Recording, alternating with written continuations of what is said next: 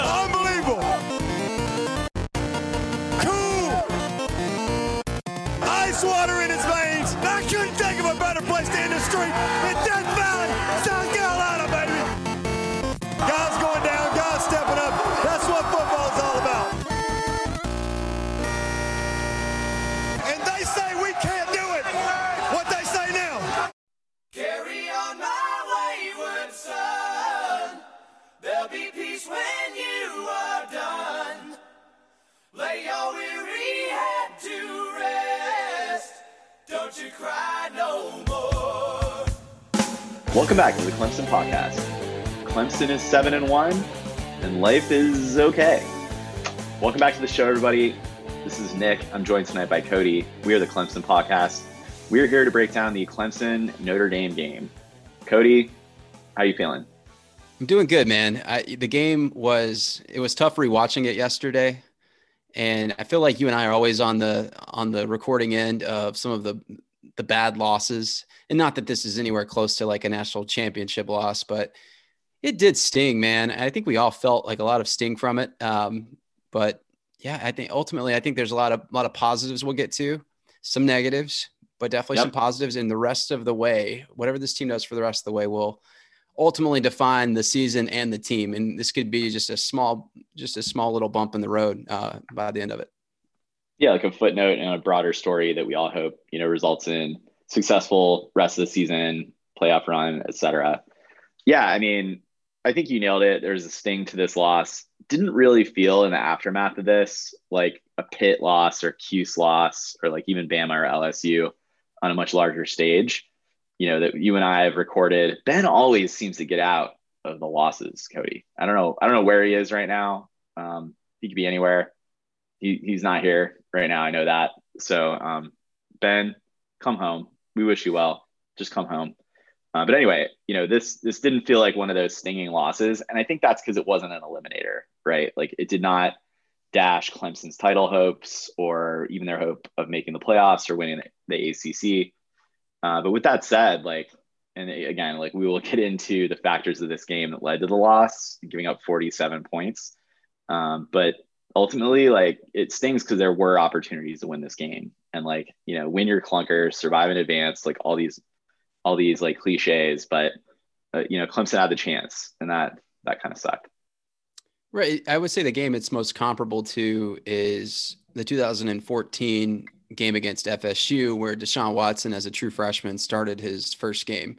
Well, he didn't start it. I think he came in on the third series to replace Colt Stout. And you kind of felt like, well, now that team didn't have championship aspirations. And like you said, part of what makes this game okay is that we can still make it to the championship. It's not an eliminator, but I guess you felt like you did enough to win and you should have won.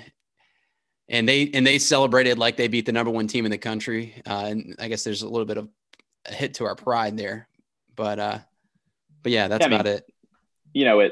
Let's put a number to it. We're numbers guys here, 97% win expectancy going into the last 2 minutes of that game, in regulation. That's tough to swallow. But that said, again, the upshot here, this team's goals are in front of it. A question I think we'll get into here, Cody, is what does some of the stuff that we saw in this game and have kind of learned through 8 games of the year teach us about the ceiling of this Clemson team? I think that's what we can reflect on in this show here. I don't think our fans are, oh, hey, Notre Dame listeners, you're here to kind of gloat and listen to us talk about this. Welcome. But we're not really here to kind of break down play by play, series by series of this game. I think we are here to talk about what we learned, talk about what was reinforced or, exposed as a net new wrinkle to this team. And by the end of the show, Cody, I want to figure out where we think this team is going to net out the rest of the way. Yeah. And I said earlier in the year, I think after Miami, this team probably has a lower ceiling than maybe any team dating back to 2015.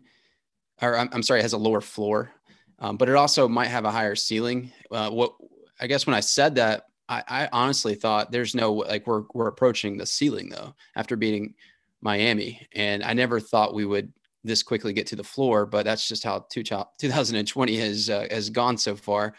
a couple of, well, I say a couple, like 4 injuries, including coronavirus to Trevor. And here we are.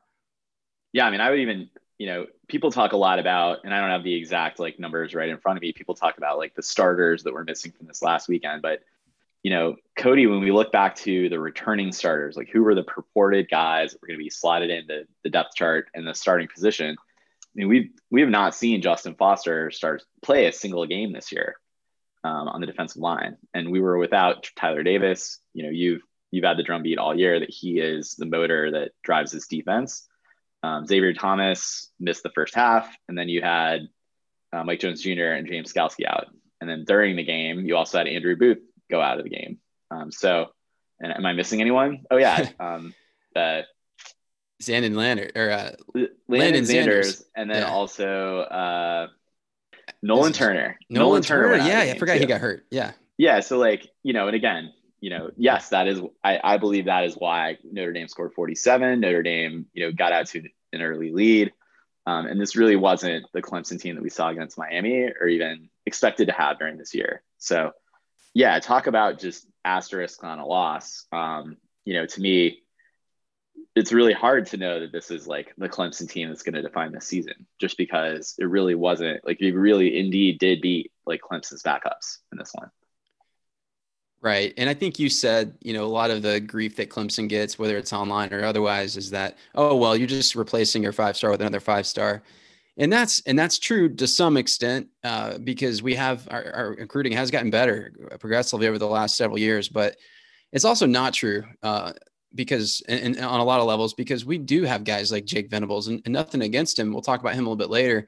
There's actually a lot of 3-stars that we plug in as our backups. And there's reasons for that because, we're, limited scholarships, some legacy scholarships, cultural fits, character fits, that sort of thing.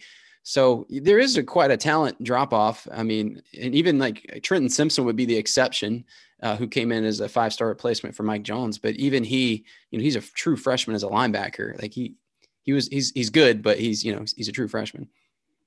Yeah. You also do have, so in the secondary, if we're trying to bring in some guys, like Fred Davis on occasion, he'll occasionally see the field, but there were moments at the end of that game, he wasn't in there when we were just really thin, and it wasn't a cavalcade of 5-star guys being rolled out there. I think it was guys that have shown up on the practice field and, kind of earned their spot in the pecking order. And it wasn't really the hallowed 5-stars from last year in this year's class, being put out there on the field at that point. So, kind of in any event, I feel like it is a bummer because this was the biggest regular season game. Like you can go back to Louisville. You can probably even go before that in terms of just the magnitude of a matchup like this. Like I'm thinking like Bowden Bowls, like early, Bowden Bowl 1, 2, or 3, where we were both in the top 10, both top 5, potentially kind of matching up and thinking about what's ahead. Obviously, like this Clemson team, the state of the program is a much better spot than that, but just sucks to have an opportunity like that to have this like Clash of the Titans matchup go down without Clemson's best shot in terms of its players. Yeah, agreed. And now that it's Tuesday night as we're recording right now, and some time has passed, and we've digested some of the narratives and the storylines from the national media. Let me ask you: are you surprised at the way this has kind of been portrayed? Like I've heard some people like Joel Klatt, who I really liked him. He's really come around to Clemson. I wonder if he's auditioning for ESPN secretly. But he said, hey, this was a team that was hobbled. They were out a lot of players. But by and large, though, I feel like the national narrative has been, Notre Dame might be, they might have arrived. They beat the number 1 team in the country. And there's not a lot of mention of, the kind of the casualties or the players that we had out. I agree with you. Yeah. I perceive that to be the case. Like not as much. They paid short shrift to, Clemson's injuries on defense. And I think the quick narrative has been, DJ didn't lose this game for Clemson. Like if Trevor Lawrence plays, does Clemson actually win? I want to ask you that question when we get into offense, but I think that's just, I'm not like, excusing these lazy narratives that are happening. But I think if that actually was DJ that had like thrown 2 picks and those were pick 6s and like we lost by 7, like, okay, you could point to that. But, his accuracy and his kind of like completion rate was not amazing, otherworldly. but DJ played an amazing game, and like, he was great. I think really the narrative is a lot about pointing to the Clemson running game, and also like we don't have like we all love James Skalski, we all love Tyler Davis. These are not household names from like the Clemson defense on a national stage, so they don't really necessarily know that when we're missing those guys, like what magnitude that has. Let's say not, thankfully we didn't have a game, in the 2015 to 2018 run with the Power Rangers where like Christian Wilkins was out and we had to go in and face somebody and we lost the game. Like if that had been the case, I think you probably would have seen that drive the narrative that week. I'm just kind of explaining why this is the case, but I agree with you. Like you got the right perception of things, and you know what that does? Like who's better at turning that into something that gets a team going than Dabo Swinney? That's right. And yeah, just disrespect, right? I think so. I mean, and, I think Clemson has gotten its fair share of credit recently. I think there was definitely a period there, prior to like say 2015 where we did not get the benefit of the doubt. But I think if nothing else, I think it's more drumming up storylines, looking for the great teams that will emerge, and maybe Notre Dame's there, and to have that brand name as a potential top 4 team this year. I think that's good for the sport, and it's good for the media members that cover the sport. Agreed. Yeah, I think it's stemming from that, especially when you look at how crappy the Big 12 has been, how upside down. Like that's what everyone says. The Big 10 is upside down. You got like Michigan and Penn State winless, or Michigan's got like 1 win against Minnesota, who sucks, and then like Indiana is riding high, and Iowa, like Northwestern, are riding high in that conference, and Rutgers wasn't even that bad. So they're looking like they got to have like 4+ teams to hype up, and Clemson just happens to fit the bill this year of a team that they can kind of fade Clemson a little bit in some of their coverage. And honestly, Cody, like I don't know that Clemson has proven itself to be the best team in the country this year either, what we've seen on the field. After Miami, I think we would definitely say that Clemson looked the part. And I think we can unpack a little bit, like, was that legit beating that Miami team? Like, or were we just beating a pretty average team at that stage? But again, like in this Notre Dame game, like it was completely different from a personnel standpoint of who was on the field. Right. And I think we'll try to figure out how good Notre Dame is, and we can give our opinions on that later. I'll say for Miami, in a regular season, I think Miami is a top 25 team, squarely a top 25 team. Where they fall in that, I don't know. But, this year they were a top 10 when we played them, and they are not that. And they are not a playoff contender, at least not a legitimate one. So, how good is Clemson right now? You're right. I don't think they're the best team in the country, and maybe they were getting to that point. And you gotta pay some mind to the coronavirus and how that's impacted things. And things are a little bit wonky. But let's be honest, for Clemson, most years things seem really weird in the regular season. But anyhow, I guess my point was we're hitting our apex around the Miami game, and I can say pretty confidently I don't think we're the best team in the country right now. Yeah. And I'm glad we weren't playing Alabama on Saturday night. Right.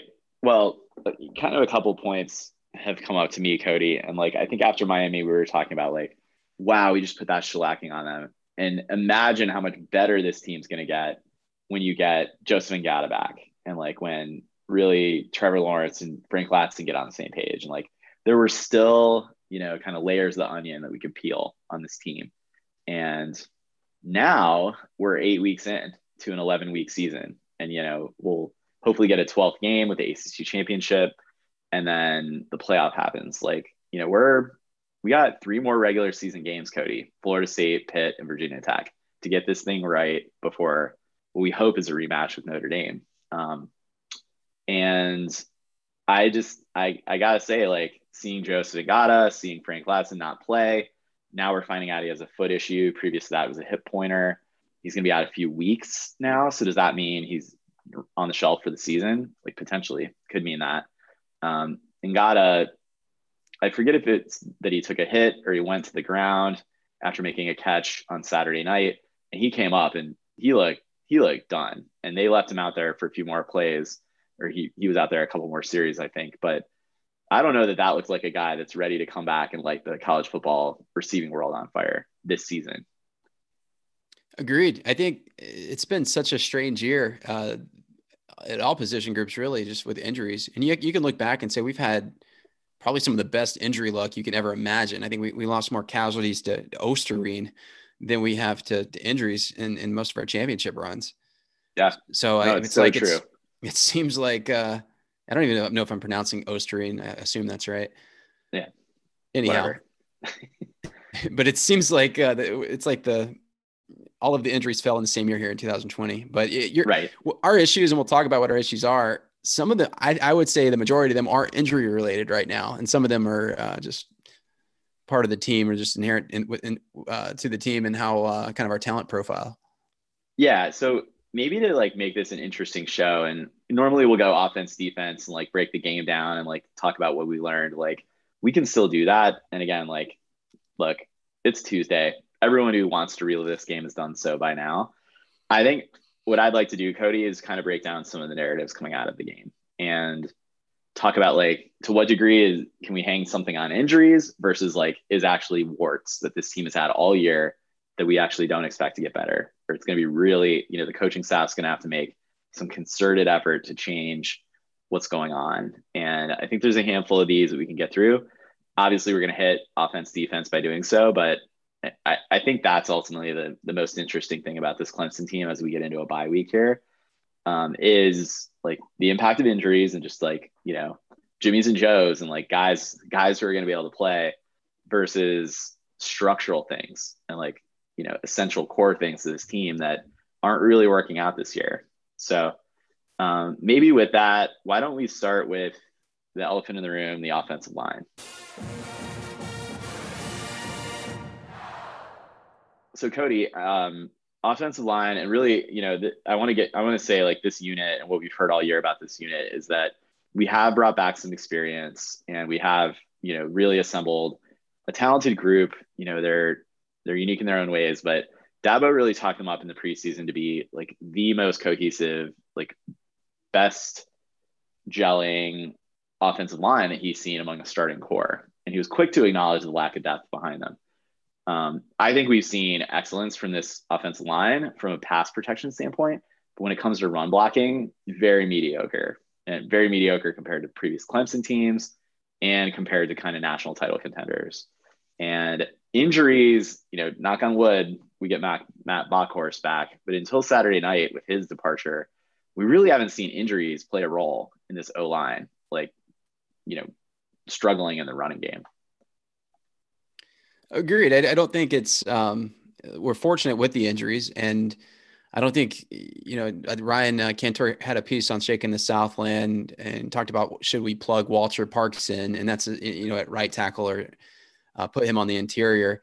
And quite frankly, maybe that would help, but I think what's wrong with the offensive line was 3 or 4 years ago when we didn't take enough offensive line recruits.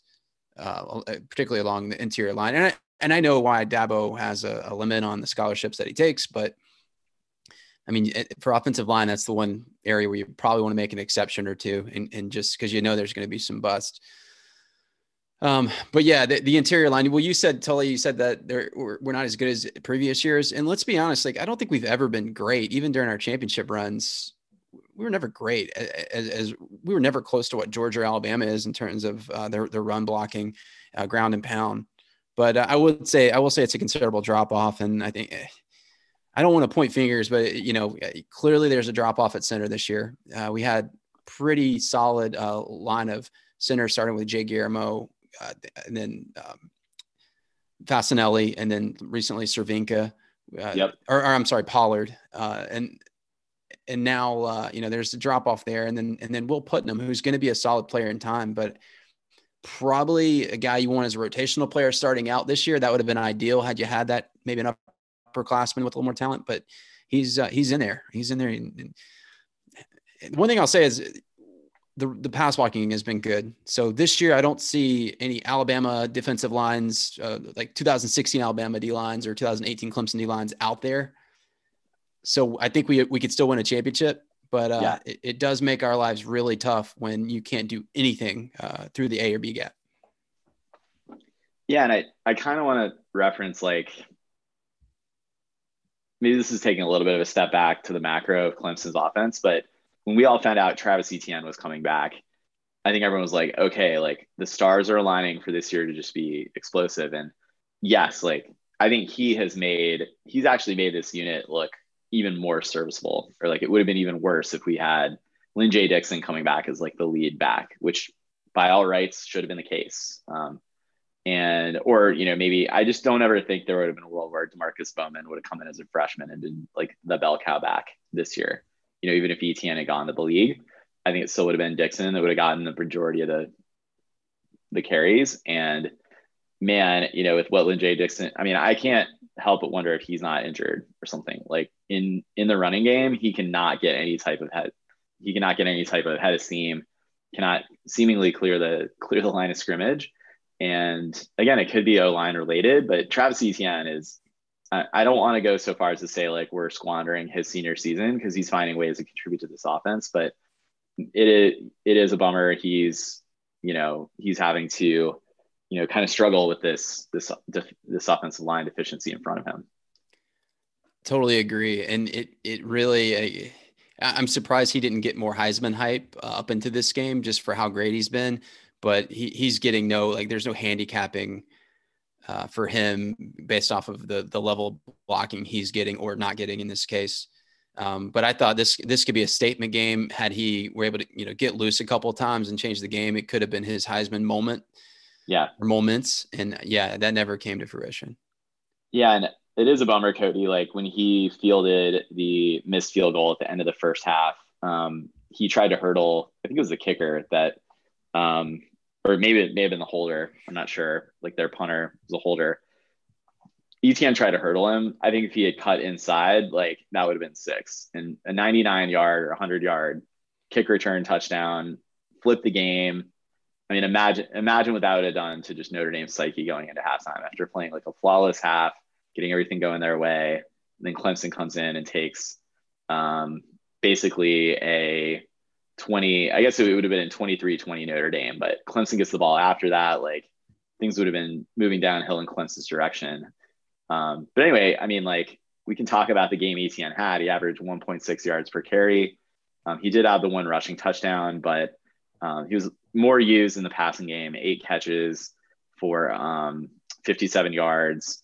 And, he was used a little bit in the downfield passing game. We talked about that. We talked about Notre Dame being potentially exposable in that aspect of the game. But I do think Etienne has elevated his draft stock this season, but how much more could that have been? Could he have gone to Manhattan, like had this offensive line been up to the task? Yeah, agreed. And, you saw signs of this early on. Like this isn't, I've seen articles again by STS and Tiger Illustrated where we're like, we have issues on the offensive line. And I'm like, really? Are you just learning this? It was definitely, Miami had a formidable defensive line, but Notre Dame had a really, especially just big bodies. I don't think they had a lot of edge speed. They didn't have guys that could get home, but they're the kind of team that's gonna plug the gaps and ensure that you don't get a lot of runs up the middle, and that's what they did. And this wasn't a big surprise to me.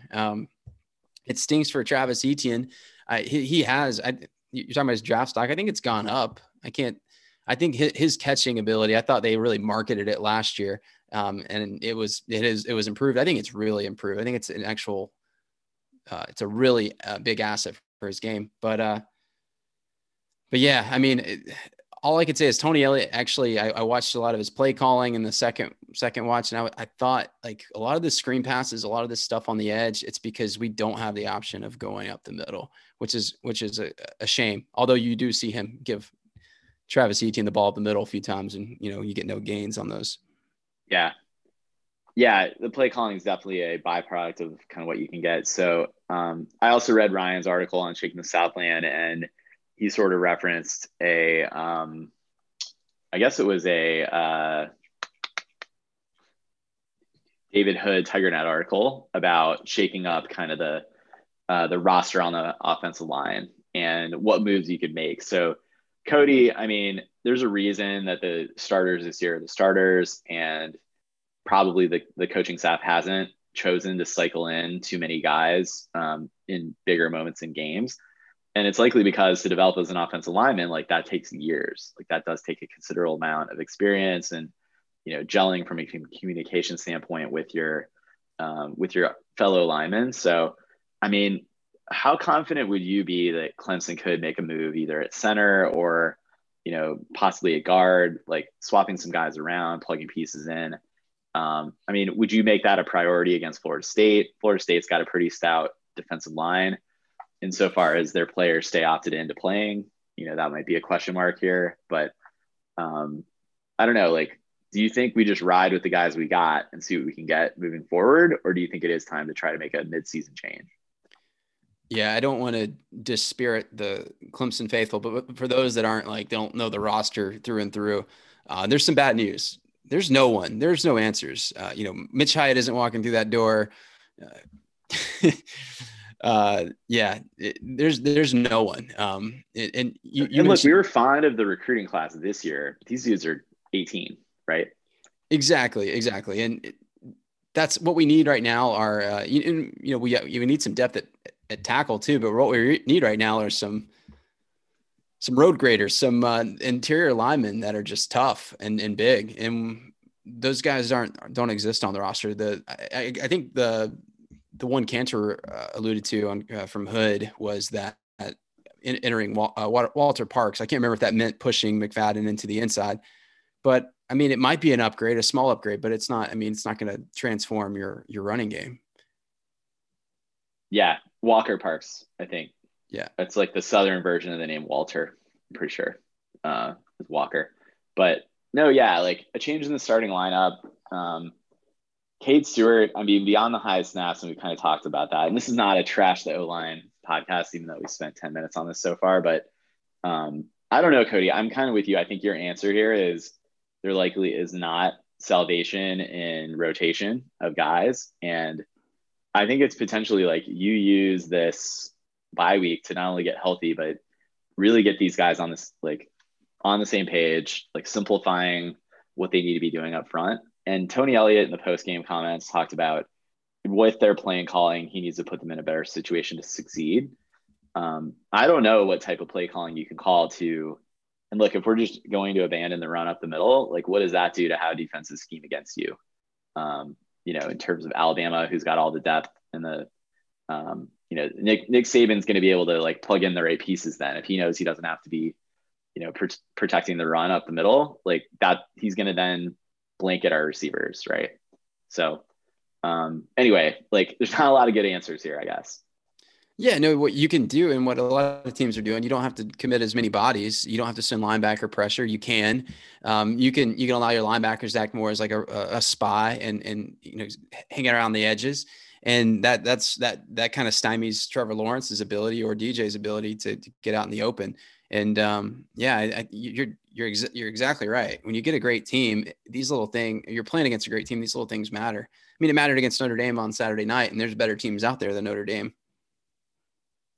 Yeah, and that's maybe what we're thinking about holistically here is not could Clemson win a rematch against Notre Dame? 100% Clemson can win a rematch against Notre Dame. It's going to happen on the defensive side of the ball, not necessarily offense. Clemson scored 40 points. When we needed plays, when we needed points, this offense was up to the task with DJ. They would be with Trevor. I don't know if they would be with Tyson Pumachan.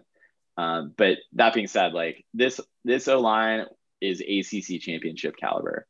Now, we'll continue to see what Bama does on defense. I know fans are going to sit here, smirking, thinking about what Ole Miss did to them. But that was just a unique situation, I think. That was like a unique one-off game.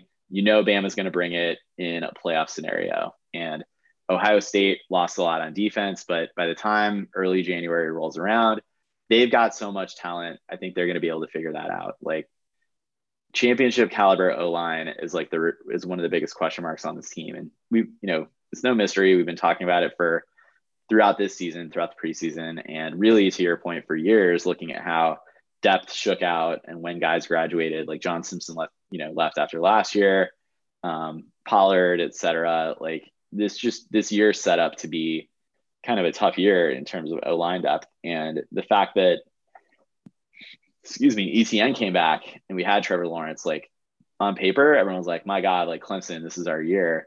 I just don't think the O-line set up for this to be the year for us. I think in subsequent seasons, next year, 2 years from now, the future looks bright. Like we've got the right level of talent. It also looks like the 21 and the 22 class are going to be stout from the O-line position. But, the 17, 18, 19 classes kind of left the cupboard bare a little bit coming in. Wow. So you're thinking we're just ultimately going to face, or we're going to be too limited along the O-line.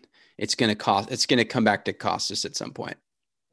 It could. Now, unless things change and, Walker Park's like super talented, I suspect he would get in one of the guard positions or at center. And pretty sure Caldwell, they never really recruit a center other than Linthicum, who's going to join this year. He's an All-American coming in for the 2021 class.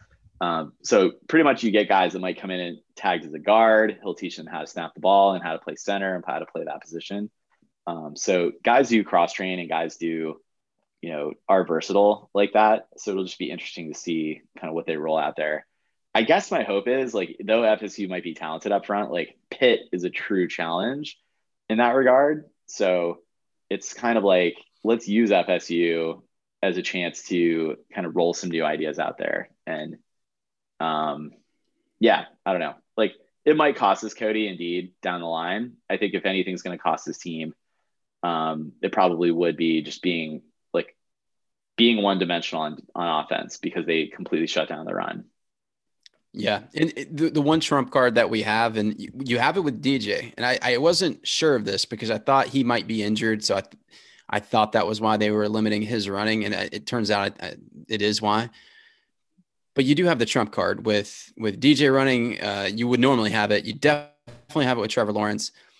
They are selling out to stop Etienne up the middle. I think it's a reasonable and probably a wise strategy to do that. But there will be some opportunities for Trevor Lawrence against any team, in his own read situation. Take the tension to one side, and he can take it himself. I think that was there for a lot of the night for DJ. I think they were avoiding getting him too many runs because I think it's a hurt shoulder. Is that right? Yeah, it's his throwing shoulder. He took a pop in the Miami game that he's been nursing ever since. Dabo acknowledged it today. Yeah, exactly. Wow. Does not hurt his ability to throw. Just he can't run with it apparently. Yeah, I just think they don't want to risk further damage, further injury. I get it, but yeah, understandable. Sucks to lose a game. Well, Cody, enough said about the O-line. I think again, it could be a fatal flaw for the season to kind of watch out for. And you might not necessarily see it manifesting in we can't get any running going. I think the problem is you don't necessarily have all those receiving threats for Trevor Lawrence or for DJ to find in the passing game to then look, if we got to be one dimensional and beat you throwing the ball 55 times a game, I think we got the right quarterbacks to do that.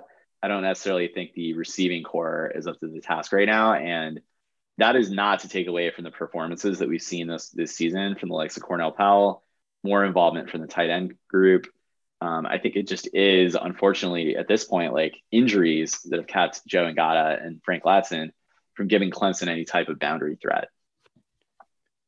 Agreed. Well, I think it's important that you point to the wide receivers because for as negative or as sour of a taste as the offensive line, the blocking performance was on Saturday, you're seeing the emergence of Cornell Powell. And I thought he had a good game a few games back. I thought that might be just a flash in the pan. No, he has been really good. He's taken his game to a whole new level. I think I said during the game, was it the Kevin Dodd Award for where the heck did you come from? I thought you would transfer and now you're performing like an All-American. He's been that good. Yeah, absolutely. A revelation at that position. And he's kind of playing out of position. They're using him in ways that you would otherwise go to a downfield boundary receiver, and he's up to the task. So amazing season so far from Cornell Powell. We've completely needed it, and you'd love to see that for him. And otherwise, Amari Rogers also has just been lights out this Yeah. season, and everything that we hoped for when he came in. I mean, a lot of people don't remember this. Like, everyone now thinks it was like T. Higgins and Justin Ross's team, but when T came in, I think Amari Rogers was like just as hyped up as T. Higgins, and we forget because Rogers had, number one, like, boundary receivers are always going to be like, when people think WRU, you think a boundary receiver, other than Hunter Renfrow. But no, Rogers had a great start to his career at Clemson. He just had that year last season where he had the knee brace on and kind of had a down year for his standards, but incredible year, like almost Artavis Scott-esque, possibly even better, like at that very position. And so the receiving core has done great in terms of the guys that have played. I think it's just, you got to add that third dimension. And you would argue in like a Tony Elliott Clemson offense with Trevor Lawrence, having that downfield threat, like, is what keeps this offense going. It does give you that explosive play threat, and not having that and taking away the middle running game by stacking the box, like, really tough to make a profit on offense when you take away those two things. You're right. Well, for one, Amari Rogers, him stepping up has been, you can tell the dude's picked up a step on his speed after the ACL last year, which slowed him down. Between him and Cornell Powell, I'm actually optimistic. I'm more bullish on the wide receivers, but I get your point. I think you're right. Whether it's Sladson or Ngata can come back, one of these guys can just get healthy and play long enough. I really think they would emerge. EJ Williams could potentially be an option. And then maybe you do it a little bit by committee with some of the tight ends with Galloway and Davis Allen. But no, you're right. If someone doesn't emerge outside of Cornell and Amari, that might not spell doom, but it might.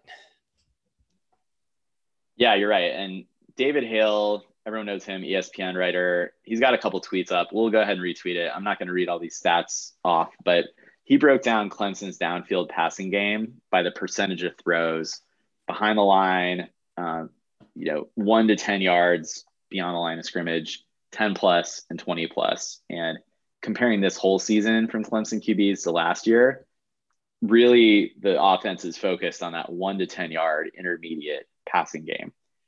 This year, there's a lot more passes behind the line of scrimmage than there were a year ago. Also, I think that speaks to the screen pass game, Cody, that you pointed out by not going up the middle in the running game.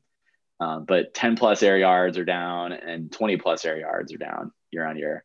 When you look at DJ's starts against Trevor's starts also, we're actually throwing it behind the line less than we were with Trevor. And then we're really reducing a lot of the downfield throwing, and even the 10 plus yard throwing as well. So really everything is happening in that 1 to 10 yard behind the line of scrimmage. And man, if you're a defensive coordinator, like, if that's where the ball is going, and you can stop ETN up the middle, and like nothing's going to go deep on you, when you start to get some real elite 4-star, 5-star athletes on defense playing, like, there's going to be very few tight spots. Like, as good as DJ is and as good as Trevor Lawrence is as well, there's not going to be the spots to put that ball in. Yeah, you're right. And, we didn't see Spector. I don't know if he was injured in this one, but maybe he's an option. But, if you told me to start the year that, without knowledge of Justin Ross, like, Justin Ross is going to be injured, and Ngata and Frank Ladson are going to be dealing with injuries throughout the whole year. And so you're left with Cornell Powell, EJ Williams, and Amari Rogers, and that's your main core. I would say, wow, this is not going to look too good. So, like, given that, I'm pretty. Yeah, and you'll be 7-1 through 8 weeks, and the passing offense is actually going to be the shining spot on this offense. Like, yeah, I guess you could say Braden Galloway hasn't had quite the star power type season that we thought he might have too. So, yeah, that's right. And part of that could be like I don't know how many targets the tight ends had in this game. They had 5 catches for over 60 yards, which is pretty great. But they've been used. Like, it's actually been, everyone's been pleasantly surprised by how much the tight ends have been used, and that's been good. But yeah, he certainly hasn't been a Dwayne Allen type, for this offense. Yeah. But anyway, Cody, like, it's been a lot of it's felt like we've been critical of this offense so far. And in the Notre Dame game, I mean, this team put up, 40 points had 77 plays. And again, part of that was due to a double overtime matchup that happened. But the offense was clicking and did start to figure it out in the second half. And part of that was on the heels of actually sustaining like some long drives there. Like I thought the second half play calling and the second half game plan was brilliant and really played keep away from Ian Book and Notre Dame. And I thought it kind of had the Irish on their heels there for a while. But there were, each of those drives, you can kind of break those down. Like there would maybe be one or two plays that prevented the Tigers from getting in the end zone in the third quarter and the fourth quarter that really could have broken that game open. We also referenced the ETN play on the last play of the first half, but I don't know. Like I want to say, I thought Tony Elliott called a really good game against Notre Dame largely. And, he shows up in big games as an offensive coordinator. As much as we want to critique him against lesser opponents, we know those are the games where he's hiding stuff or making tweaks or kind of trying things out here and there. Every time we're going to come back and whine about it, but ultimately I think he as an offense coordinator does show up in these games. Absolutely. I really, I thought it in real time and then again in the rewatch, I think he did a really good job. You have to give him credit too, because he's putting DJ in a position to be successful. And well, you have to give DJ credit too, because a lot of it comes down to some of his third down prowess and his, let's just say arm talent. I know that's become a cliche, but I mean, he's the epitome of arm talent. I think that the throw that he made running to his right to Etienne, how he made, like maybe Trevor Lawrence is the only other quarterback in the country that can make that, but yeah, credit to Tony Elliott. And man, DJ is incredible. I don't find a ton of solace, like looking forward to next year. I wanted to win that game on Saturday, but yeah, we found our quarterback. He's right there with Deshaun and Trevor in terms of talent. Yeah. When we were kind of planning getting the show together, we were talking about like, it would suck. It does suck for Clemson fans if Deshaun, Trevor, and DJ come through and like each of these guys can only win one natty each. Clemson can pull it off this year. I'm going to go ahead and credit both quarterbacks with a natty for this season. And maybe we can get TL2 and DJ too by the time they're done. You're confusing folks. So you're meaning one this year and then one over the next 2 years. That's right. For DJ. Yeah. Correct. Yeah. So, Trevor Lawrence got his freshman year and then here his junior year, we're going to presume he's going to go to the Jets, unfortunately. But I'm going to count DJ like for this year. I mean, he's already started 2 games. I suspect he's going to play somewhat of a role down the stretch. We all hope Trevor Lawrence is super healthy and can come back and start every game from here on out. But yeah, DJ was a contributing member this year. Just like I feel like Chase Bryce earned that natty back in 2018. Yeah, I mean, you don't give it. Well, the reason Ben didn't want to issue he didn't want to give that credit to DJ or any other backup just because think of what Deshaun did in 2016. That's kind of the bar, and then Trevor in 2018.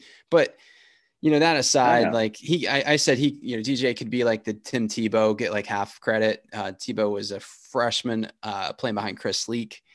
More situationally used, but yeah, he's definitely made his presence felt. And hey, you asked a question, I think before we started the show, would we have won this game with Trevor Lawrence? And people are going to think I'm crazy. If Notre Dame listeners are in right now, they're going to think I'm biased, but yeah, I think we would have won with Trevor Lawrence. He would have. I don't know if he would have made all the passes. Maybe he doesn't actually pass as well as DJ. Maybe he passes a little better. But his running ability would have would have sustained drives. That's one area where I thought we had opportunity. We just didn't exploit it. And then secondly, the second game in a row, you just can't help it. There's a little bit of a learning curve, maybe a little bit of element of chemistry between the running back and the quarterback. And it's resulted in two turnovers for points. 100%. And you could also argue, there were a couple balls. DJ had a great game and he had some perfect balls, several, very many. But I think TL can make those 2 to 3 additional passes, put it in the right spot for Amari Rodgers that it doesn't result in a fumble, at that point of the game. And anyway, like, yeah, we'll never know if Clemson would have won with Trevor Lawrence. I definitely think we would have. We were basically one play at any point in regulation from being able to win that game and ice that game. I think TL would make at least one more play. Agreed. I mean, I think it does look, it comes down a little bit to his running ability, but you're right. Maybe it's with his arm too. Yeah. Yeah.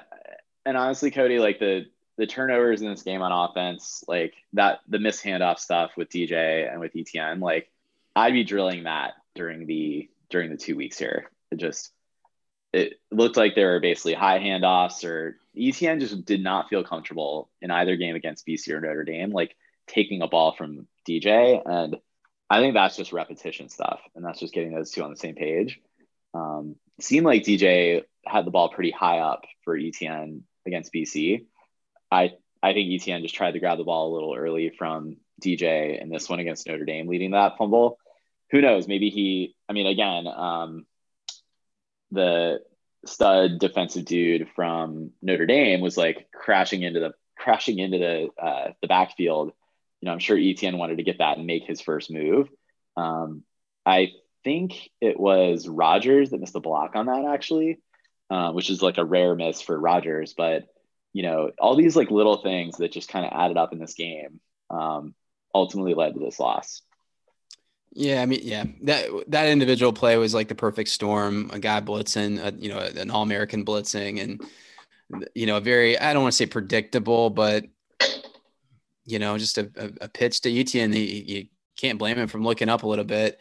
But I just tend to think that that thing doesn't happen. That doesn't happen with Trevor Lawrence, the chemistry, and that's 2 weeks in a row.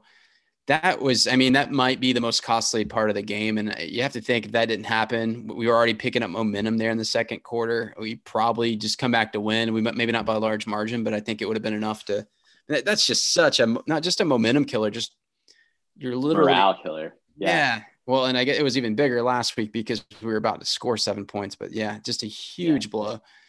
That was going to tie the game. This one, that happened. And then Amari Rodgers fumbled on like basically the ensuing play for the 2-3 plays in on the next drive.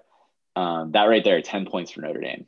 Like we lost by 7 and definitely changed the course of this game. But I guess, Cody, like we kind of covered off on the offense, learnings from this game.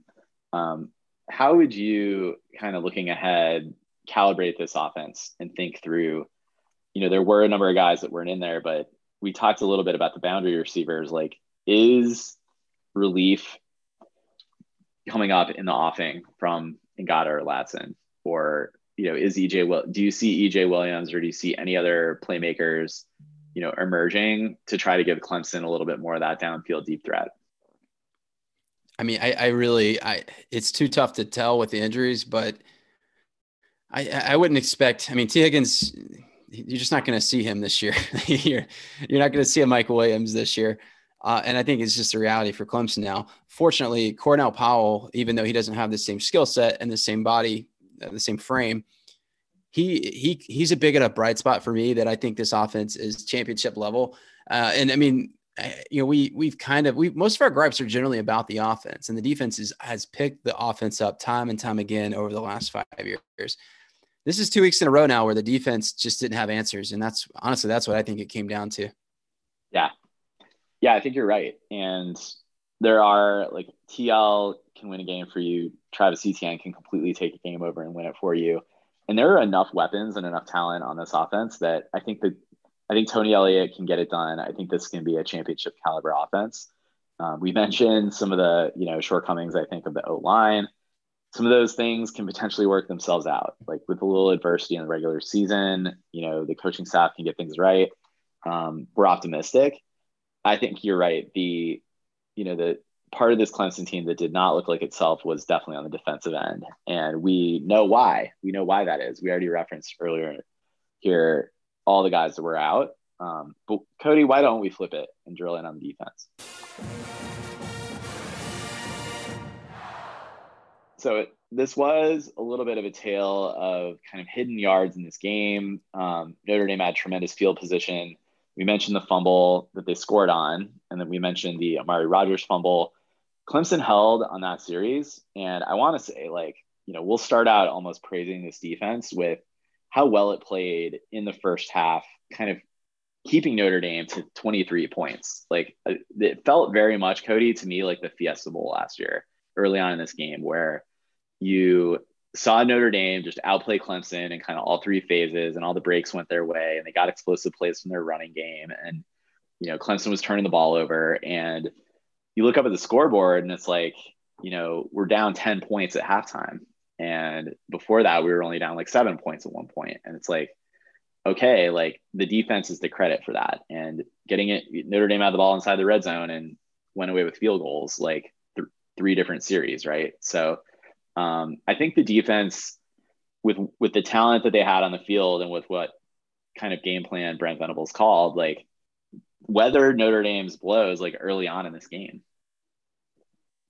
I think, yeah, you're right, because the big turnover by Etienne, you remove that, and they really settled down.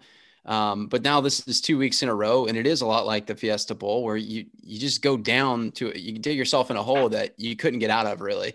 The big play to open the game. I mean, stuff like that's going to happen. And you do have to give a lot of credit to Notre Dame's offensive line. They were really good. Just a lot of big bodies picking up blitzes. I've heard some that they did a good job of not letting Venables sniff out the play. That's, saying that that's kind of the method to his madness, but I don't think that had as much to do with it. It's just kind of a lack of high-end talent that we were missing. And in that case, no pass rush, right? When we were trying to get pressure, their O-line held, and that was, they did a great job really of picking up our blitzes. Yeah, for sure. And that made itself way more evident later on in the game. And like, we'll get to that phase of the game. But again, like, Notre Dame won in the trenches in this game. Like, we haven't made that narrative point, like, no question. And we knew that on the offensive side. And when Notre Dame had the ball, like, I mean, I do think Ian Book impressed me, and he played way better than I expected. That being said, Cody, like, he didn't exactly go out there and like crush Clemson. He was never a problem for Clemson. I think he just never made a mistake, and good for him. I think he played to his absolute peak and ceiling in this one. I agree. And I was kind of thinking, I was a little bullish on Book. I'm like, it's his third year. He'll have a big season. And I think you can kind of attribute a lot of his success on Saturday to the offensive line, picking up all the blitzes. And so he had a lot of open receivers, or at least some one-on-ones situations to throw into. And he did a great job. He extended plays. He was using his legs. But you have to think, like, I mean, there's a lot of quarterbacks in the ACC that would do pretty well with that offensive line, including the BC quarterback who was once at Notre Dame. So I'm trying to handicap Book a little bit. I don't think he's as – I think with the better defensive line, a few more healthy bodies, we can pressure him and get him to do some dumb things in another reality. Yeah, I was going to ask you, like, if we rematch with them, like, he doesn't have as good a game, does he? No, and honestly, like, in the rewatch, he had a solid game, but it wasn't a great game. And if you have Tyler Davis and maybe Justin Foster, maybe a healthier XT for two halves, and obviously Skalski and Mike Jones, then I think things would look a little different. Yeah, I'm with you. And they were not kind of throwing toward the end zone, like, in the first half. And they didn't really, maybe it was that they didn't trust Ian Book, and like, you have a shortened field like that. Maybe you fear Clemson's superior secondary against your receivers. I sort of get it with Ian Book, but that's a little bit of a liability. And they were getting everything they wanted from the tight end in this game, Michael Mayer.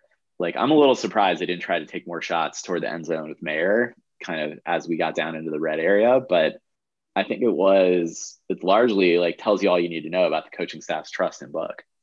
But the dude, he can scramble. He went for 14 carries to DJ's. I guess DJ carried it 13 times. That's a little shocking. But Ian Book went for 4.8 yards per carry in this one. So he was definitely a threat on the ground. I think that's when our blitzes didn't get home.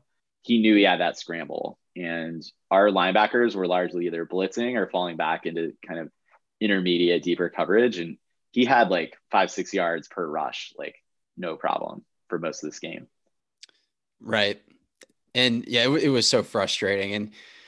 And yeah, I still, yeah, I don't see Book as in round two, assuming we have healthy bodies. I don't see him as being having the same kind of game. And, you flash back to the 2018 when we played them, and, that was a different defensive line, but he did not look good at all. And I don't know that we can do that again in a rematch, but I think we could see more of that Book than what we saw on Saturday.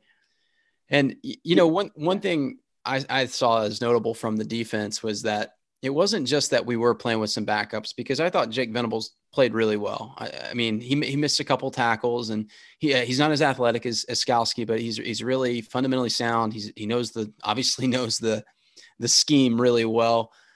I think what really hurt us was we didn't really have an answer after Venables. We didn't sub in a lot of other linebackers. So I think they were really depleted by the end of the game. They were rushing a lot, sending a lot of linebacker pressure, and they couldn't get home. And I think it really took its toll. Yeah. And I guess the rare instance where we're going to, on this show, question Coach Brent Venables.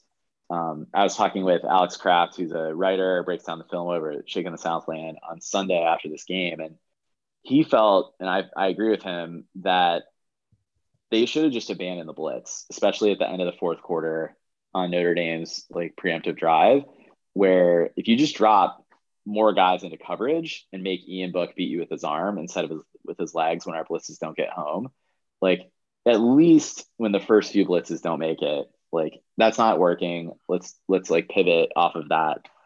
I'd rather lose because Ian Book beat me with his arm than we couldn't get home on the blitz and he just picked us apart, or ultimately what was the undoing was making one play downfield. So I don't know how you felt about that, Cody. It's funny, as I was rewatching it, I was watching the pressure and I got mad. I'm like, why are we doing this? But then I thought about it. I'm like, all right, you're Brent Venables in this moment. And you're thinking about, should I send pressure, which is my calling card, or should I leave some guys back in a zone, a soft zone or whatever, and like you said, make him beat you with his arm. In hindsight, it seems like the answer is obvious. You want to make Book beat you and just hope he makes a mistake, and you limit the big play. It's not having hindsight.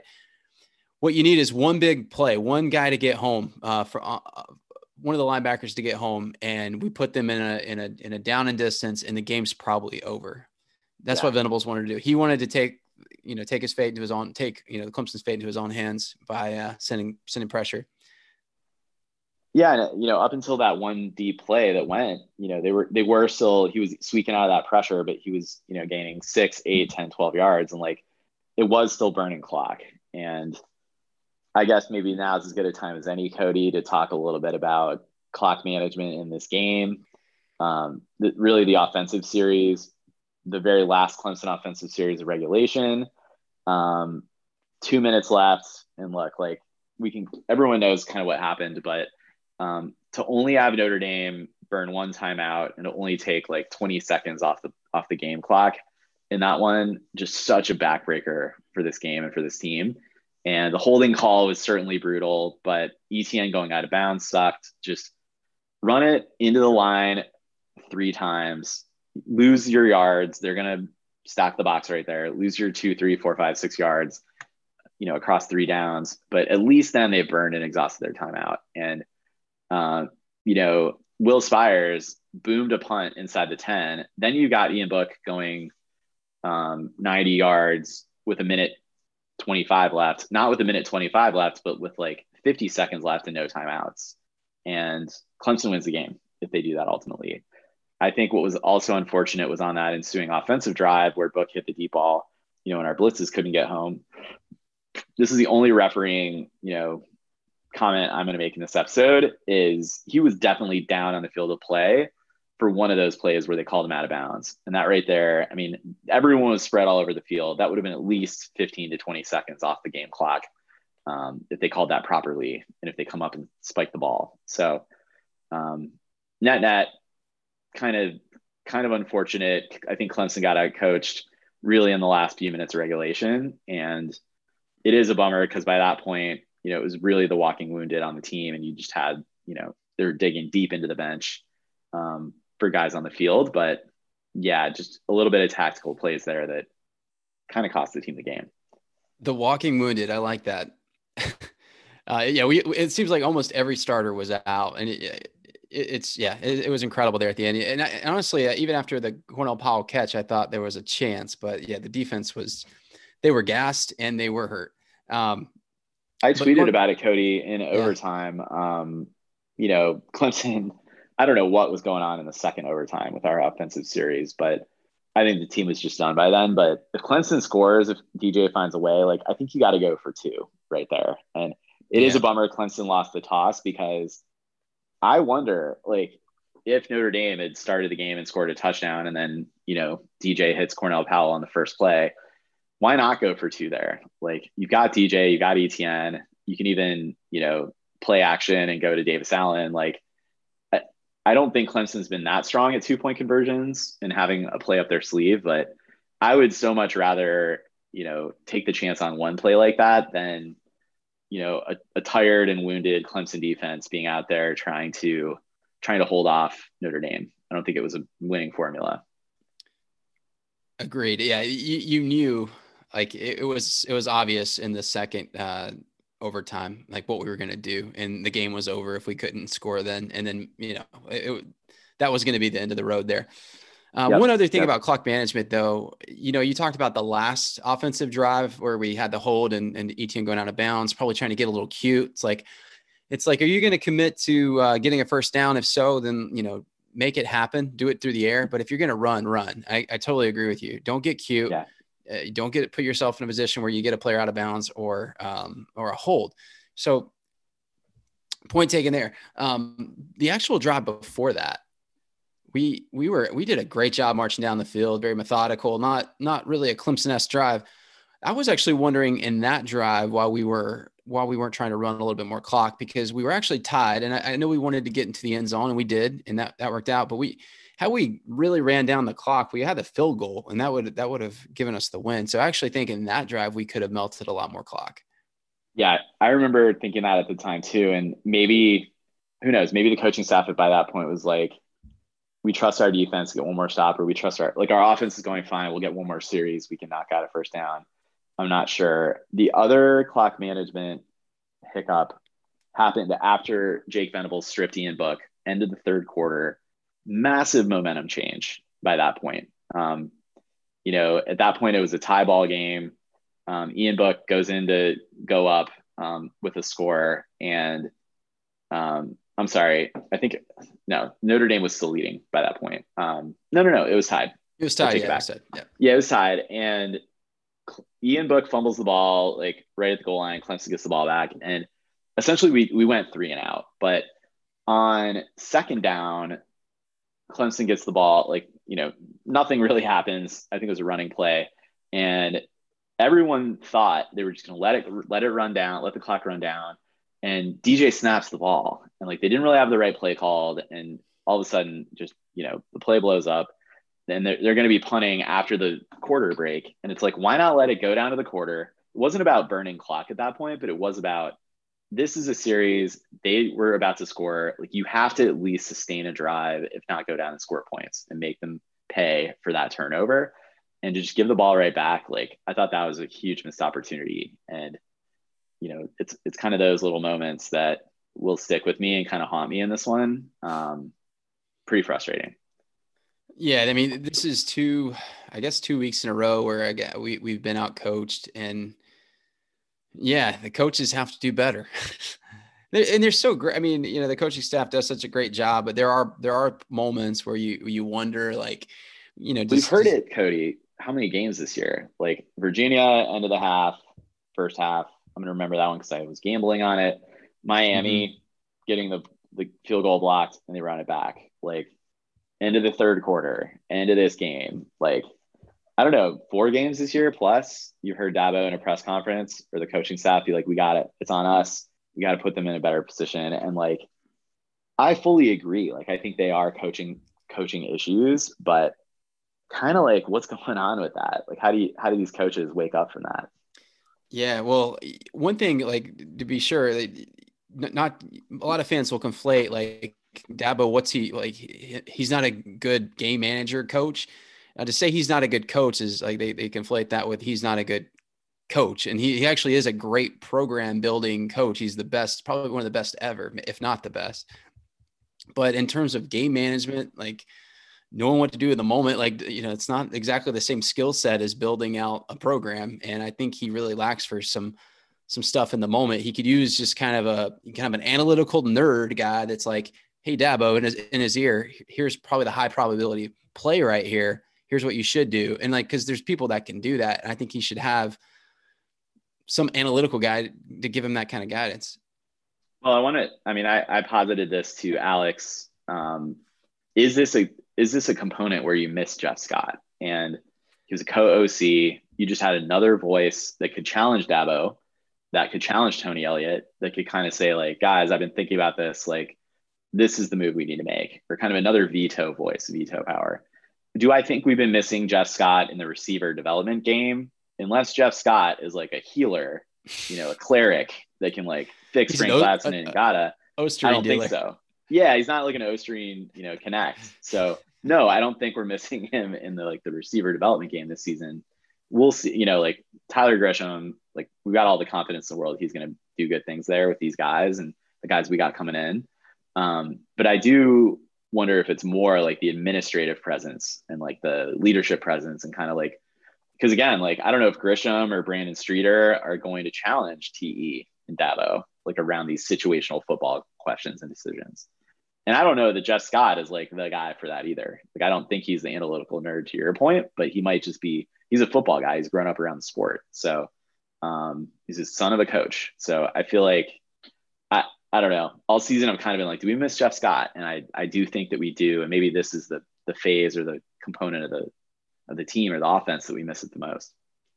Yeah. And it's hard, it's all conjecture. We don't know what goes on behind the scenes, but you and I have worked for companies and corporations long enough. Like, we know to manage people, to get things to go right, it takes a lot of work. And if, an integral piece removes themselves from the equation, usually shit falls through the cracks. Like, so you have to think that, like you said, just an administrative standpoint, like there's something that's being lost. They're not having him.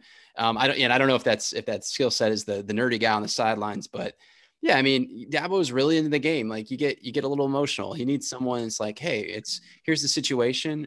Keep in mind the clock's going to be running. Like, just little nuggets like that. I don't know. I don't know if that's ever going to happen, but yeah.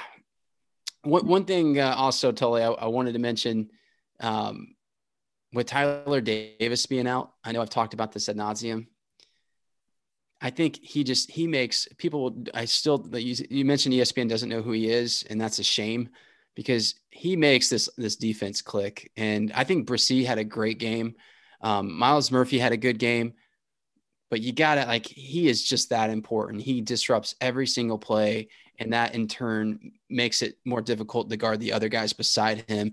And without him, we got to see what having a very average defensive line look like. And I'm sorry, one more thing. I was watching a 2009 flashback game from Georgia Tech when we were playing them in the ACC championship game. Oof. And I looked at the defensive line and I'm like, you know what? They actually had some guys, like the talent wise, like they're very comparable with what we have right now. So all that to say, like, not a ton of talent on the defensive line. It's young talent. And without Tyler Davis, well, you saw it. It's what every other college program in the country deals with, like no pressure from the interior. Yeah. So I guess when we with the offense, we talked a little bit about like ceilings and like what needs to get better. He needs to be healthy for this team to have any shot at slowing down Justin Fields, Mac Jones, Najee Harris, et cetera, like in the playoff, and potentially even Ian Book and Notre Dame, in either the playoff or an ACC championship game. Wouldn't it be crazy, Cody, if we played Notre Dame 3 times? Tune in here to figure out how that could be a possibility. But yeah, Kyron Williams, like Tyler Davis is the straw that stirs the drink on this Clemson defense. I think James Skalski, you can kind of say they're like 1A, 1B in terms of that regard, in terms of their impact and importance.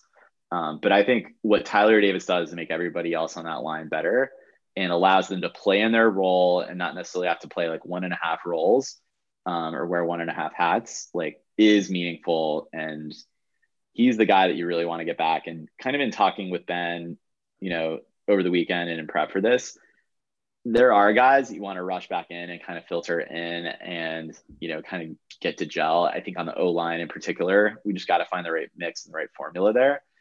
I think for Tyler Davis, though, like put the dude in, one of those bubble wrap suits, that you get him in a bubble wrap suit from now until the ACC title game. Like, I don't care. I don't think he even needs like a rust game to kind of wear out the rust against Virginia Tech. Like, we cannot risk more ankle injury or knee problems or anything else. I agree. He's hyperbaric chamber from here on out. And yeah, I mean, if he's not able to play, how important is he? If he's not able to play, I don't like Clemson's odds of, I think they can beat Notre Dame in a rematch, but I don't think they can I don't know if they can win a playoff game without Tyler Davis. That's how important he is. And for every one extra guy you take off, Jamie Skalski, who we talked about him, he's all conference, maybe all American good. That's a huge loss. And yeah, I mean, if you're like wondering how much of an impact it has, like watch the Miami game, watch the defense in that game. Like they were devastating, like for Miami, that is. So yeah, and just watch whenever Tyler Davis is in there, how he gets penetration, and instantly things go into disarray in the backfield. And that sets up Miles Murphy to make plays. It sets up Xavier Thomas to make plays. So yeah, it's like what Dex did for the career of Cleve Ferrell, right? Like, yeah. And Clee in his own right is a stud and was amazing, but like Dax and Christian Wilkins, Dexter Lawrence and Christian Wilkins collapsing that interior line, just like I think Tyler Davis can make Brzee feel like that duo is just as good as those two. Like that's how good he is, and they're not going to be just as good as that duo. But hey, if we can get 90% of that, that's good enough to win a Natty. Oh yeah, we absolutely can. It might be next year, but yeah, I think we can. Yeah, I think good point on Clee. I think he has a lot he owes to some of those guys on the interior getting drafted fourth. But yep. But yeah, I mean, and we talked about Nolan Turner a little bit. We saw it a little bit in the championship game, or I'm sorry, the semifinal from last year. Like he's a good player. He's knowledgeable, and he gets. I don't know. He takes some slack for his speed. I don't really think that's the issue. He's missed some big tackles over the last couple of years. So that's not a problem when you're playing ACC teams, but against some of the better elite teams, it is a problem. Meanwhile, you have other sophomore safeties that look a little lost at times. Yeah. And in this one, Cody, I think it's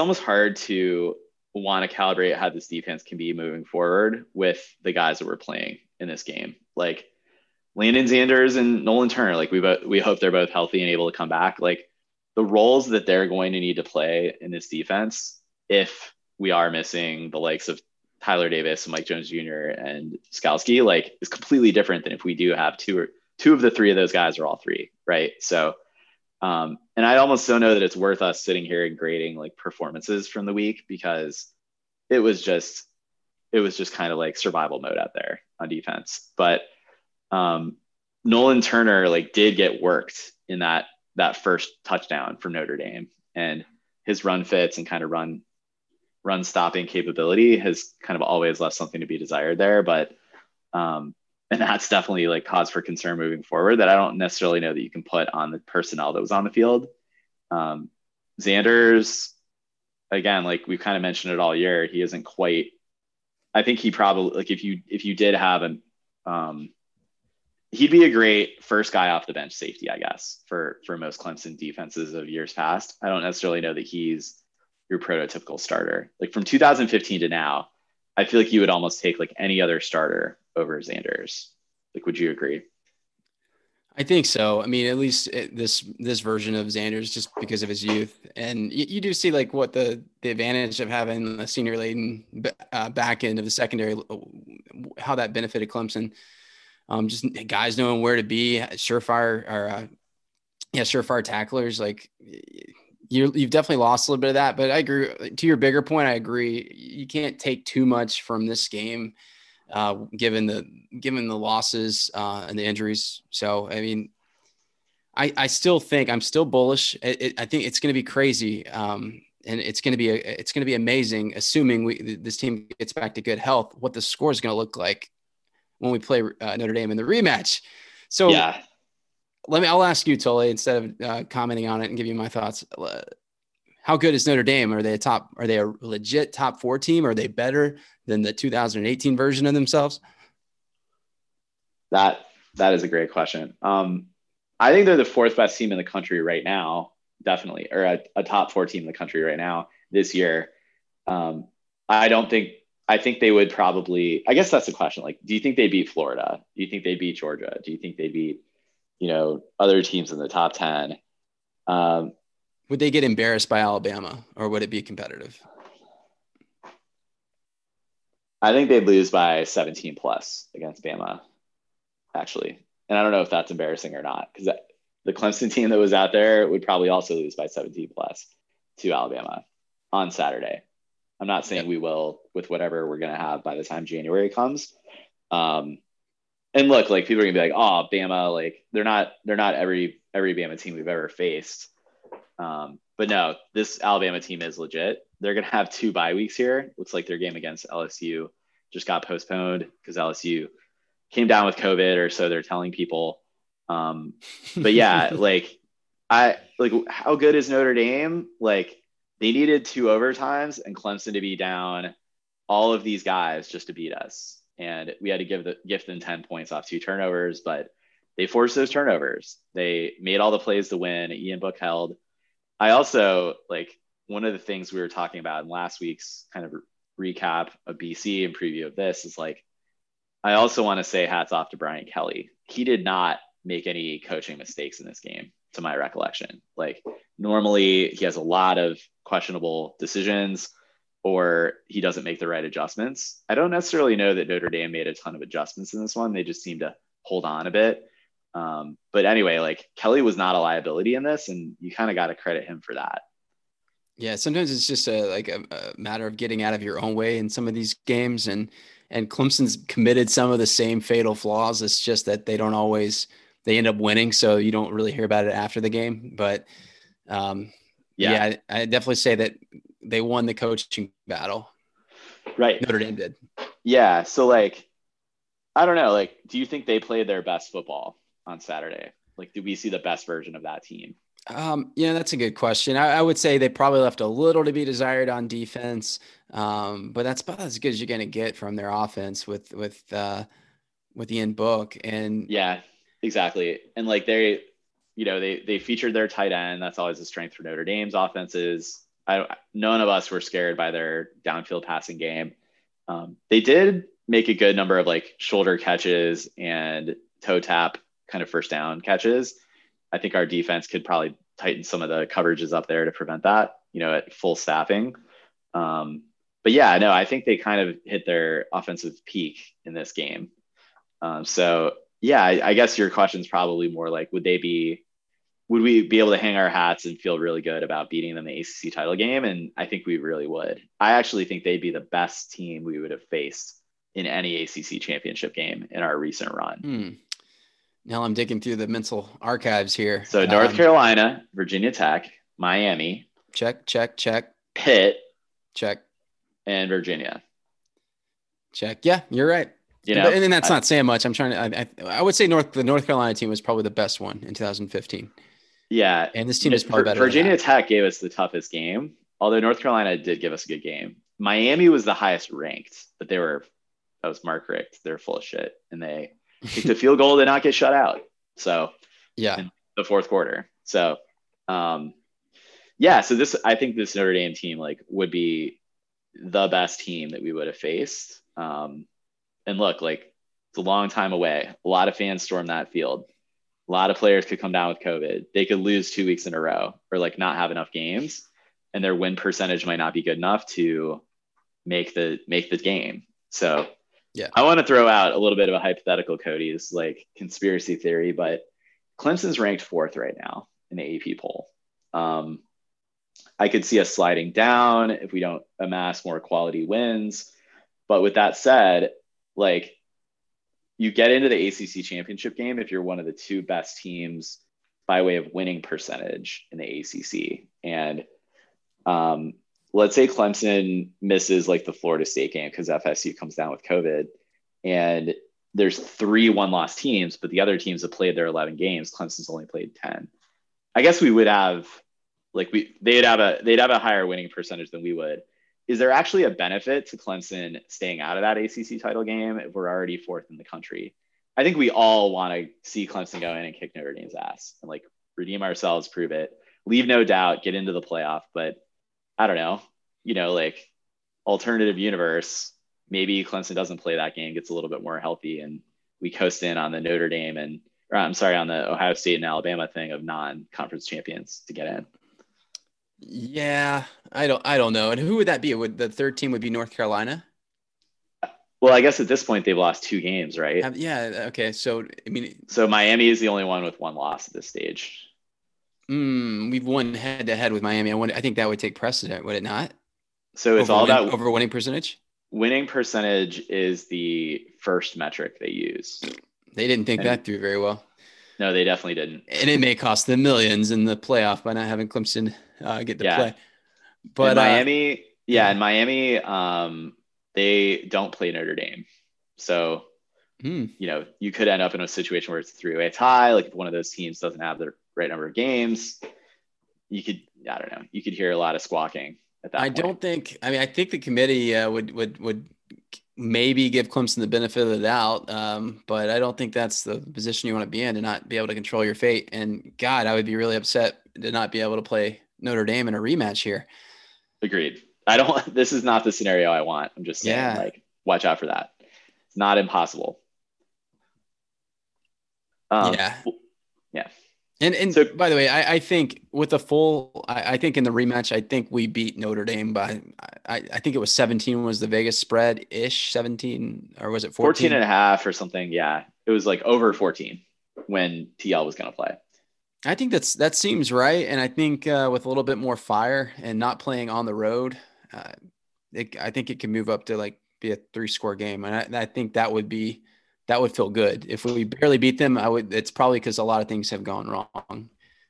Yeah, I'm with you. Yeah, I think Clemson's a good 2, probably 17 points better than this Notre Dame team at full strength. And I don't know what ranking in the country that puts Notre Dame at, but I'd say probably 4th at the best and maybe 5th or 6th. I would say last year's team beats them by 3 scores. Yeah. Yeah. If you want to know how good I think they are. Right. Yeah. Cody, who is your defensive MVP from this game? Like player of the game?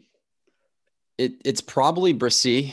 He was disruptive. Again, he's got a thing with pad level. He doesn't always get in with some lower pad level and get penetration, but the athleticism is obvious. So a little bit of refinement, a little bit of technique refinement over in the offseason, man, he's going to be a stud next year.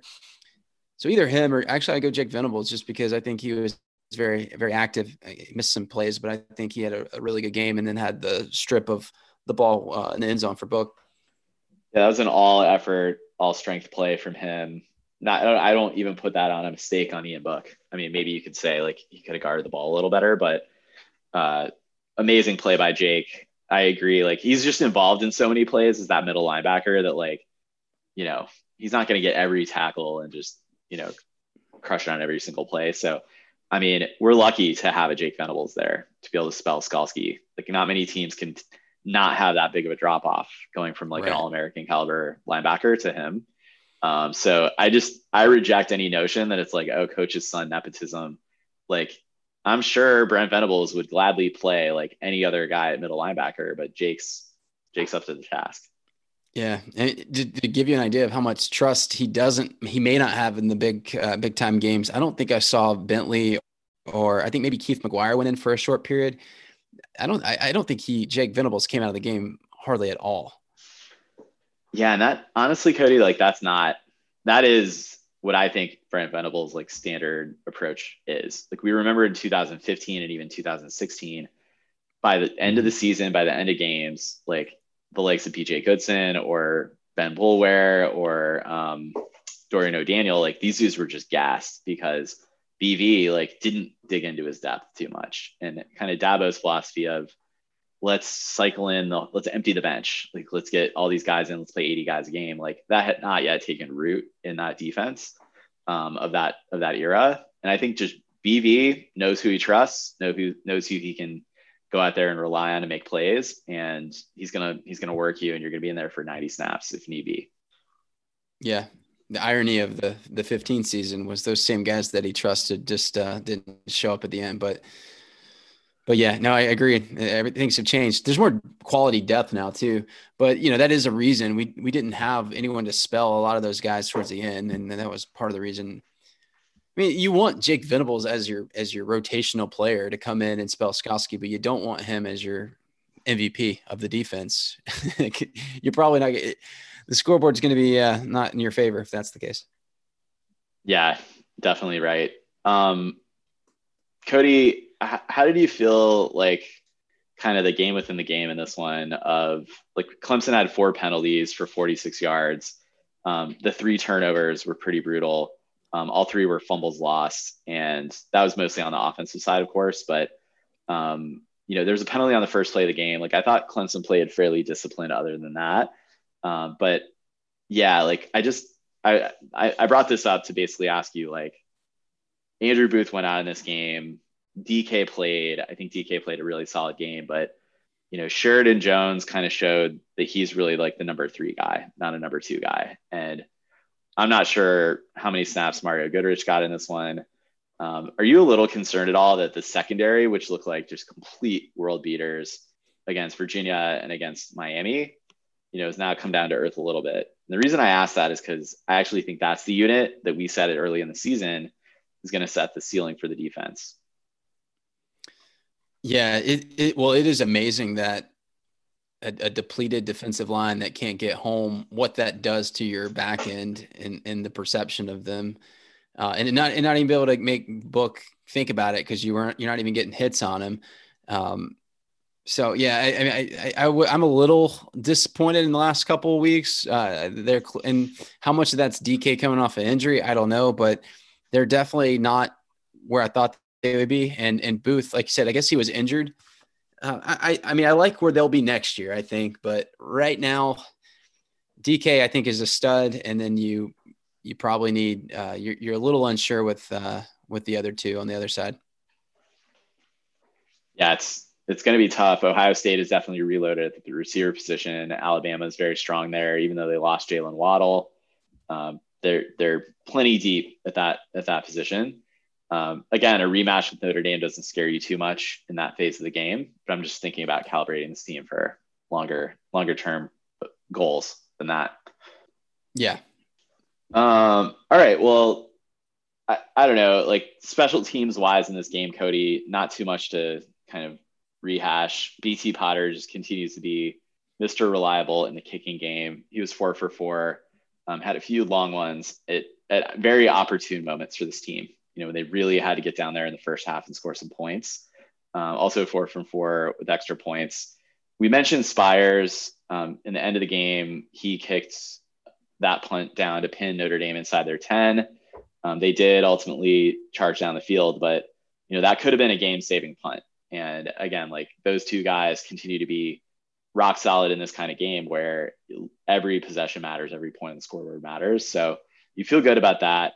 But I think we got to move on from Lynn J. Dixon in the kick return game. I don't feel great about having ETN back there, and you don't have like Ngata, who fielded some kicks a year ago, and EJ Williams. Like I also don't know that I love the thought of him kind of getting back there because of how important a role he should be playing in the offense. So I don't really have good answers for you, Cody, in terms of the kick return game.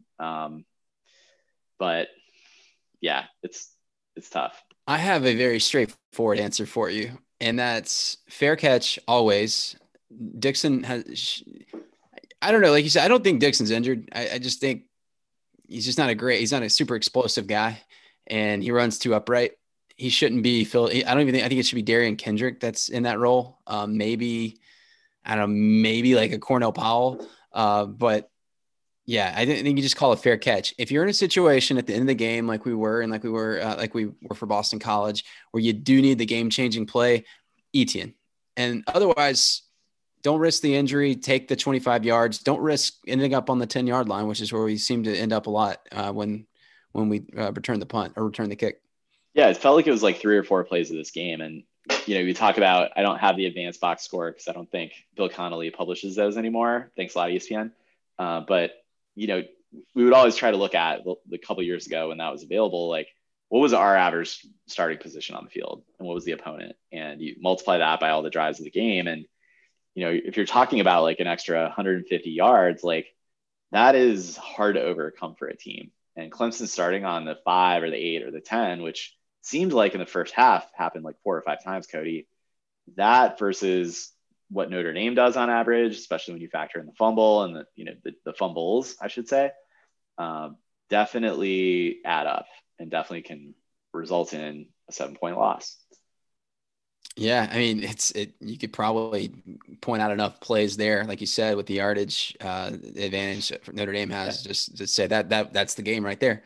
Right. But yeah, like you had some good points. The kicking has been kind of overshadowed by some other things, but both of these guys have looked really good between Spires and Potter. Ben is proud. Ben is very proud. Yeah, agreed.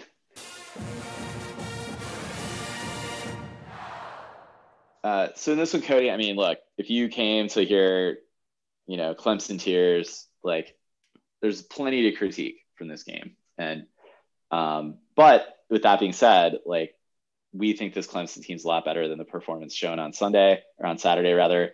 And a lot of that has to do with who was on the field, definitely some coaching question marks, and some execution as well. Like, let's be fair.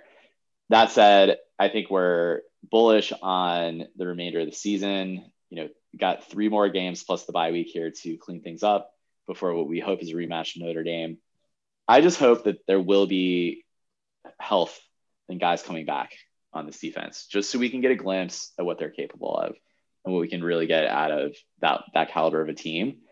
I don't expect we'll have each of those guys operating at 100%, Cody, like from the defensive side. But man, I think, that was a really great football game, trying to be a little bit objective here, like knowing Clemson was limited. That was pretty much a heavyweight battle, and back and forth throughout the second half, even throughout the first half, like a lot of lead changes, a lot of tie scores, that ended up happening, and kind of sucks it ended the way it did. It felt pretty anticlimactic. I thought it was a really good game. I'm not going to go back and rewatch it. And I don't know.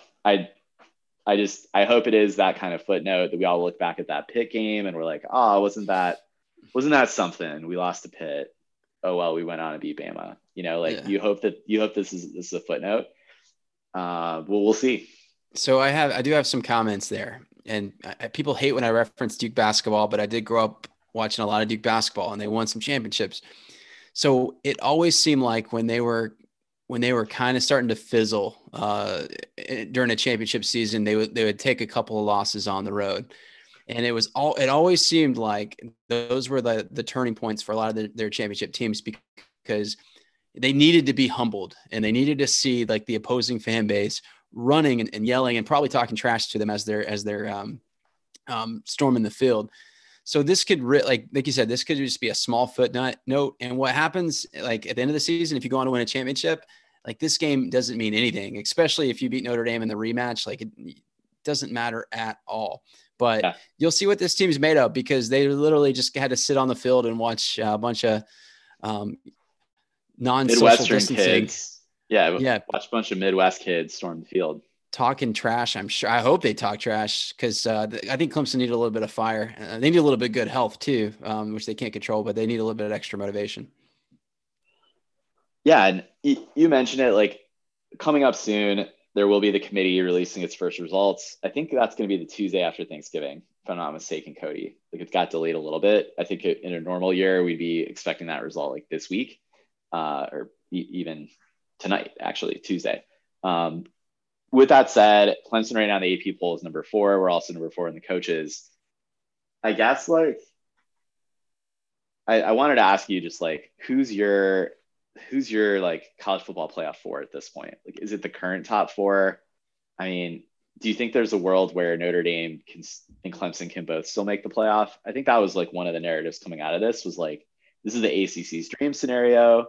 Notre Dame's going to be undefeated in the title game. And if Clemson vanquishes them and like gets revenge, it still means Notre Dame like lost to a top 3 team and like handled their schedule. So I don't know. I think a lot of the answer to that question depends like who else is there, but I don't know. What are your thoughts? Like who do you expect to be in the college football playoff come January? At this point, I think it very well could be the 4 teams that you have right now. If Notre Dame gets embarrassed by Clemson, which would be my preference, that might be enough to get them out. But I guess Florida would be the other contender. Is that right? Well, Florida's going to play Alabama. So if Florida beats Alabama, then you're in a situation where it's just like the Clemson Notre Dame thing. And then it's like kind of take your pick of which one lost non-champ has the more impressive resume. And I'd argue Notre Dame probably would, but we're talking about Alabama here. So, right. Yeah, that's probably tough. I also don't think Florida's going to beat Alabama. Yeah, I don't either. And Cincinnati's squeezing in there. They're kind of trying to creep up. The committee's just really hoping they falter because no one wants Cincinnati in there. Yeah, I like their team.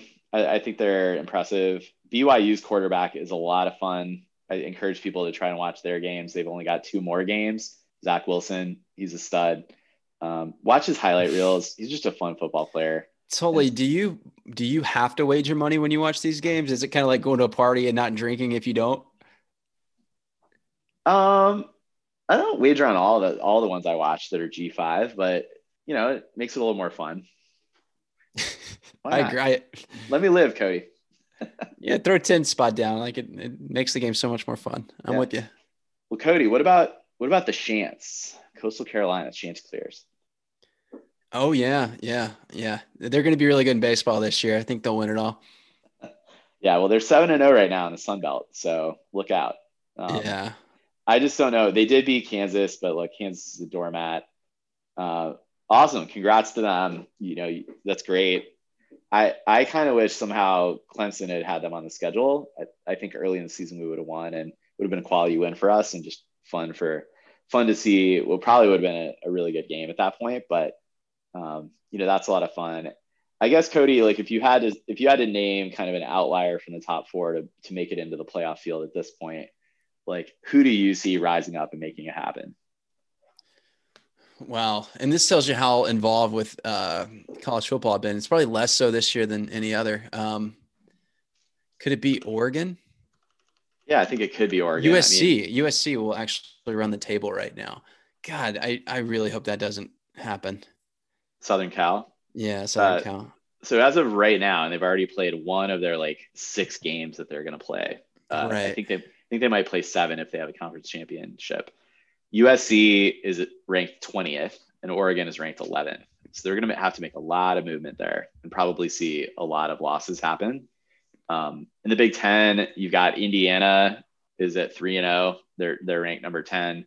Ohio State's 3-0. They're ranked number 3. Wisconsin's only played 1 game. Like the whole team's had COVID. I think they've canceled 2 games and postponed another. And I don't even know if they're going to play this week, but Wisconsin, like, I just don't know that they're going to be eligible for the playoff, or not eligible, but I just don't think the committee is going to pick them based on how few games they would have played. And they're going to have to steamroll everybody at this point and win the conference championship. Yeah. And you have to look out for Michigan because they're always good every year. That's right. Big time. But yeah, I mean, I think the committee or, the stakeholders, let's call them, I think their dream scenario is to get the top 4 in right now with Clemson winning in the rematch, a narrow margin of victory. And I mean, that's actually, I think the country would like that, right? Like that's a pretty good, I mean, in terms of brand names. Yeah. You got some interesting rematch stuff in there with like Ohio State Clemson, for the 3rd playoff matchup they would have had. We'll see what the pecking order and rankings look like, but and then Alabama, Ohio State, like the last time they played was in a semifinal game. Alabama, Notre Dame played in a natty recently. Notre Dame, Ohio State has like the bordering state thing. Like there's no, and then of course, Bama, Clemson, like who doesn't want to see that again? So Right. yeah, I agree with you. Like that is the dream scenario for ESPN and for really, I think like casual fans too. Yeah. But I will say Notre Dame's playing BC this weekend. I think that could be a letdown game. They have Jerkovich or whatever his name is, the former Notre Dame quarterback. Oh, That yeah, Boston revenge College spot. team we saw, like they're not a bad team. They're 5-3, not bad. Watch I'm out. with you. Yeah, I'm gonna look at the line in that game, Cody. I'm gonna take a look at that one. But I agree. Like I do think Notre Dame takes care of business, but what would that do? I guess that would just eliminate the stereo that you can get 2 ACC schools in. Yeah. Yeah, which I don't really care about. We don't root for a conference here. Yeah. I don't care. And it's not and they're like not even in the ACC. They're a 1-year member probably. right. And we wouldn't, honestly, I hate to say it, but like the winner of the playoff seeding is going to get Notre Dame as their prize. Like that that's how good they are. They're the 4 seed. They're the Oklahoma this year. I mean, Right. in a different outfit. Yeah, the only way I see that not playing out is if somehow Clemson moved to number 1. Like, would they have us play like a week later, a third matchup? That would be annoying for the world. How could that? I can't see them moving us up. Yeah, we'd have to get back to the 1 seed. I just think we couldn't do that, and Notre Dame's not going to make it to the 1 seed. Right. No, they'd have lost us. So. Yeah, I think we're sitting somewhere in the 2-3 zone for sure. Yeah. I mean, you'd have to have Bama and Ohio State both take L's between now and then. All right. Well, I think that's your playoff corner of the podcast. Looking ahead to this weekend, it's our bye week. I'll probably take a little bit.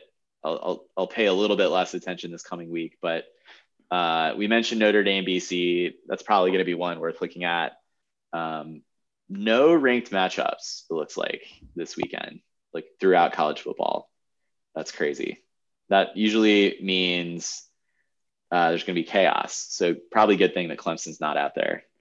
But yeah, I don't even see a matchup on here that's going to look like that compelling or telling from like a CFP calibration standpoint. So I don't know. It might be a good weekend to go hiking or play golf, huh, Cody? Yeah, that's where I'll be. Yeah, I'll say I miss the days when the Pac-12 and the Big 12 weren't playing, or the Big 10 weren't playing, because everyone was ranked, and it seemed like big time football. Right. Well, the Big 10's not even that good, so maybe we should rank all those teams again. Yeah. Sure. Cool. Well, good stuff, Cody. I mean, net sucks to lose. Sucks even worse to recap a loss. It did not kill the season. I think we actually saw a number of performances that gave me a lot to be thankful for with this Clemson team. And I just got to say, like, the players played an exceptional game in this. They hung in there till the end. And you hurt for them. You hate to have to see them take that loss. That said, they have all their goals and they're going to get their shot at redemption. So that part I'm taking away is feeling good. And again, I think that's why for me, though, it did sting. It hasn't like sat with me as a very devastating loss. I agree. I almost feel like the Virginia game seemed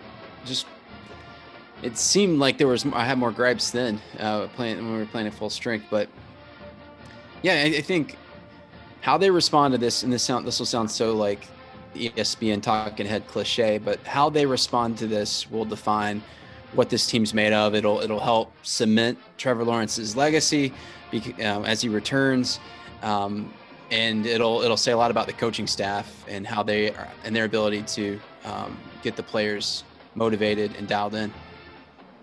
Yeah, I would not want to be the Florida State team, I think, for next week. I think you're going to see Clemson put a beat down on them. I hope so. I hope Tyler Davis is back to play against his home state team. Yeah, that'd be cool. I mean, it'd be great to have him back 100% ready to go. I think that was like the goal all along. You hope there haven't been setbacks. But again, if he's not close to 100%, like, let's just rest the kid. Yeah. That'd be my thought. But we will be back, team, to recap the Florida State game. Don't think we're going to do a pod next week. We might take a bye week ourselves. But we appreciate everyone tuning in. Ben, one more time, wherever you are, come back home, man. We miss you. All right. Thanks, everyone, for tuning in. We'll catch up with you in a couple weeks. And as always, go Tigers.